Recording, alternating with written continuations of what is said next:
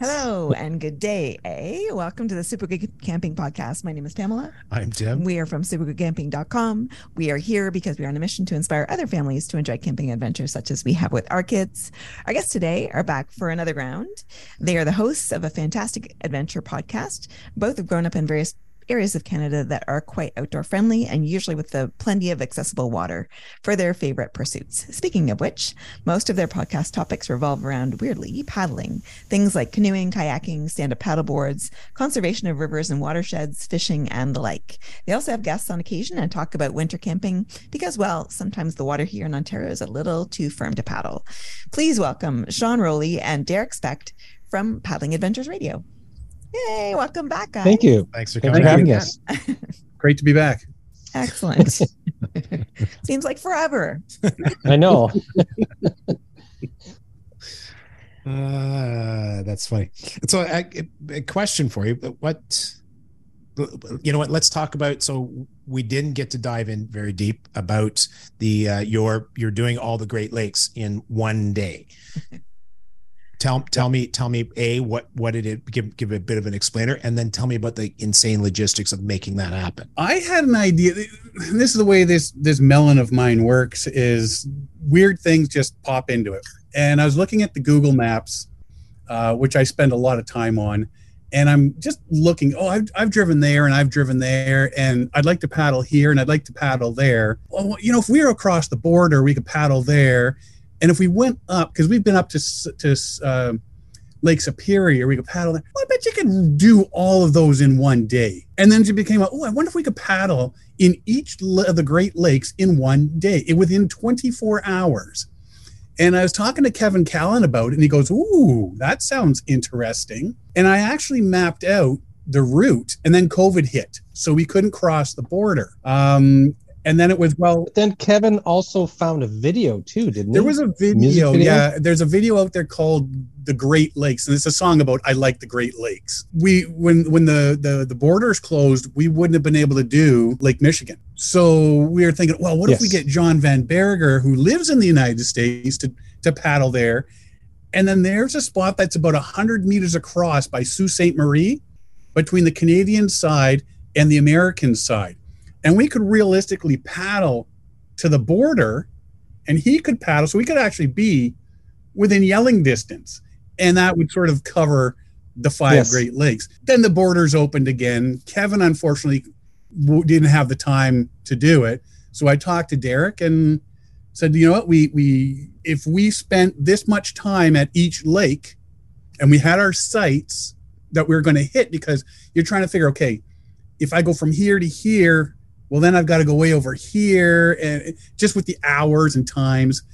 And we ended up finding spots on every Great Lake that was close and would be, doable, but we had to start at midnight. And you don't want to be paddling somewhere in the middle of the night on a lake, unless you're downtown Toronto in Lake Ontario with all the lights. So that's where we started. Right. And then we finished just around sunset on Lake Superior. That's stunning. It was just an idea that started like, okay, this is kind of goofy, but it is doable. So we just, then let's do it. And we did. We had a blast. Like we touched all five lakes within about 18 hours. Yeah. 18 hours. Our total trip time though, from leaving Sean's house and back to Sean's house was, I think, 28 hours. 26? 28 hours from my doorstep to my doorstep. But we did touch all Great Lakes within a 24-hour period. So were you either paddling or driving for that entire 28 hours? Yep. Yeah, nonstop. I like to drive. I like to paddle. And probably lots of Timmy's to keep you going. Timmy's and Dunkin' Donuts. Yeah. It's something like that. Yeah. We took turns sleeping in the car when we did get tired. So the refreshed driver would keep going, and then the tired driver would sleep. But yeah, it was it was really neat the logistics to hit each of these lakes. The hardest one was Michigan, because it was a windy day and the waves were up. We drew a crowd because we were here's us showing up on Lake Michigan with what there was rollers coming in. There's like crashing waves, like you could surf that day, and we walked through the crowd of people dragging a canoe, and then people started looking at us. It's like, what are they doing? And it was super rough too. Like the first time we tried, we got pushed back because the waves just kept crashing us on the shore. And then finally, when we did get out onto the lake, we had to time and calculate any turn. So we had to go upwind into the waves, and if we wanted to turn, we had to time it. It's like, okay, when this wave hits, we got to turn and then go this direction. And so it was like we were whitewater canoeing. Yeah, I know that when we were on the beach at one point, it came out that, oh yeah, we're from Canada. And there was this look like, oh, that explains a few things. Oh yeah, okay, I gotcha. Yeah. We did when we finally got back in on shore. There was a small crowd that you cheers, yay! Way to represent Canada. Yeah,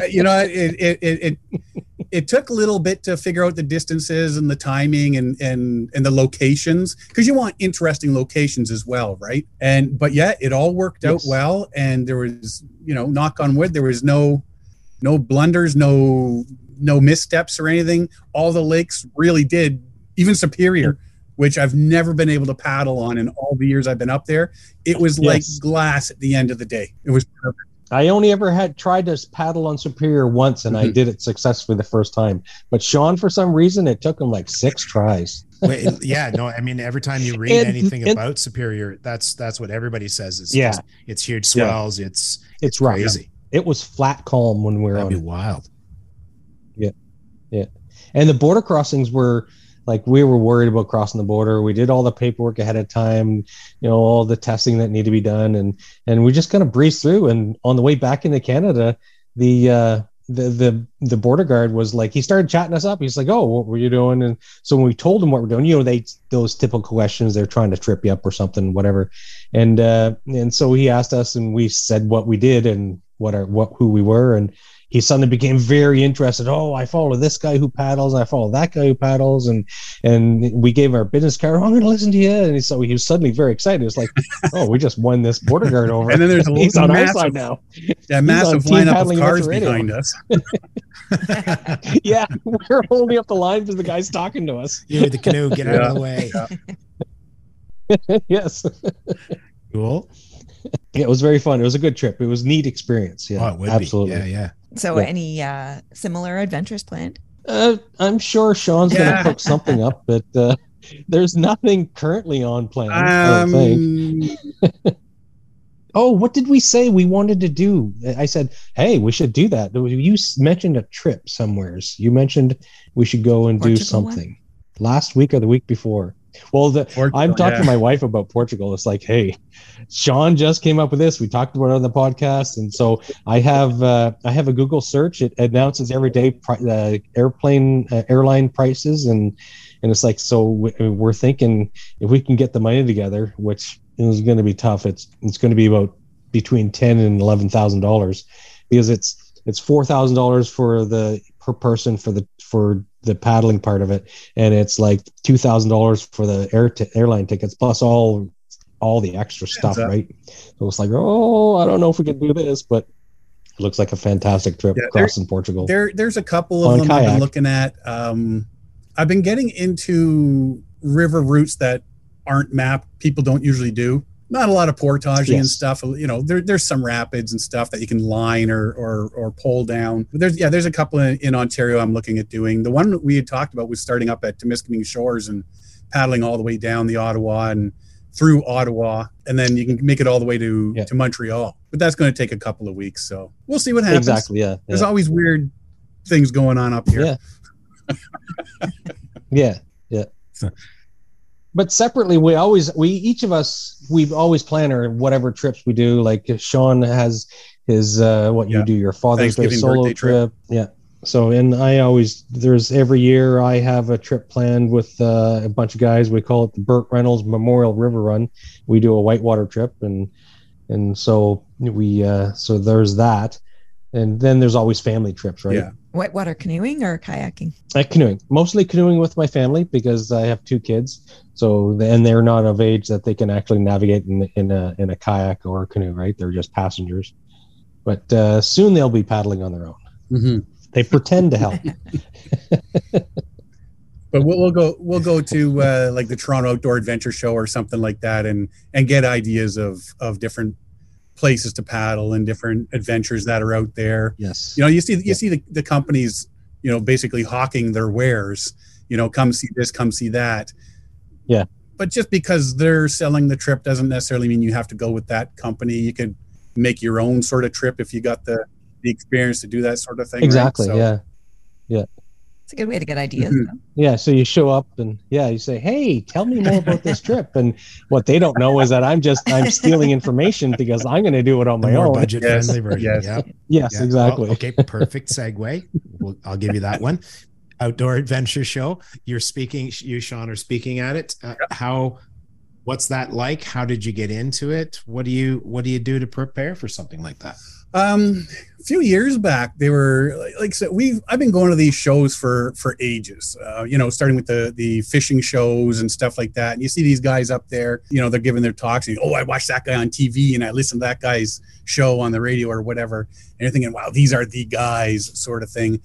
And then somebody said, why don't you put in a presentation on, paddling or something? So I came up with an idea and I pitched it and they said, yeah, okay, you got 45 minutes to speak. You get a big screen to show some video, some photos, that sort of thing. And just started doing it. And it's pretty cool because like I say, you'd see guys like, we go to the Toronto Outdoor Adventure Show and you see Hap Wilson, you see Kevin Callan and stuff like that. And they're giving their talks up there and, Les Stroud and stuff. And you're like, wow, I'm seeing these guys up there and they're like, they're the guys. And then now, Derek and I, we're doing stuff like that, where we're that guy on the stage and people are looking at us and you're thinking, well, yeah, these guys are just regular guys.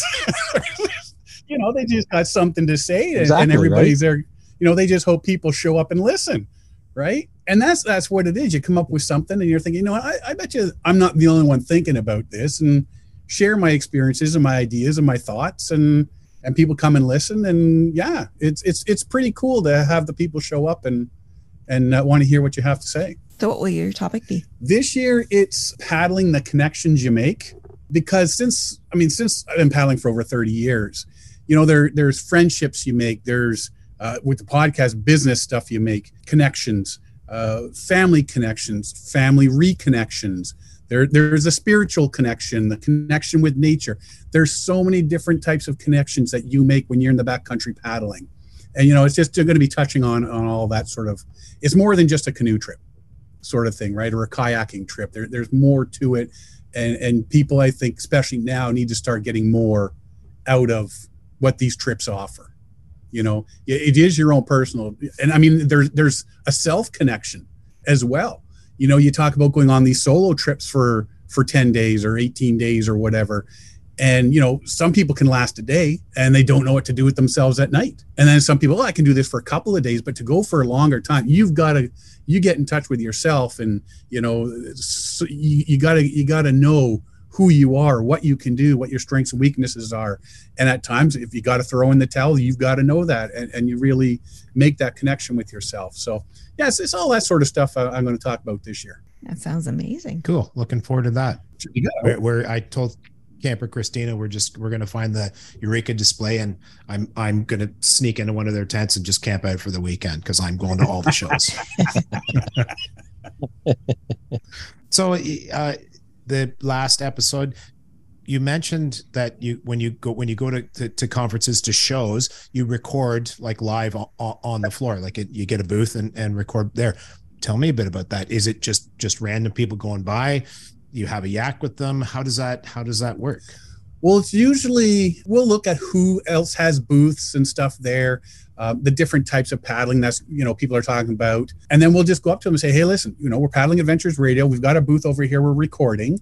If you have a couple of minutes, how would you like to come over and talk about, these kayaks, homemade kayaks you're selling, or freestyle canoeing that you do, or Greenland paddling that you do, and then, they come and sit there. Or Jerry Vandiver, why don't you, we got some microphones here, your fiddle players with you, why don't you guys come and play some tunes off your latest album, that sort of thing. And yeah, people walk by and they start listening to what's going on, and then you can see them, they'll filter over to whatever booth to find out more, or stuff like that, right? But yeah, we basically just take the home studio, set it up on a couple of tables, throw 4 chairs down there, and just start yakking with different people that are working the show.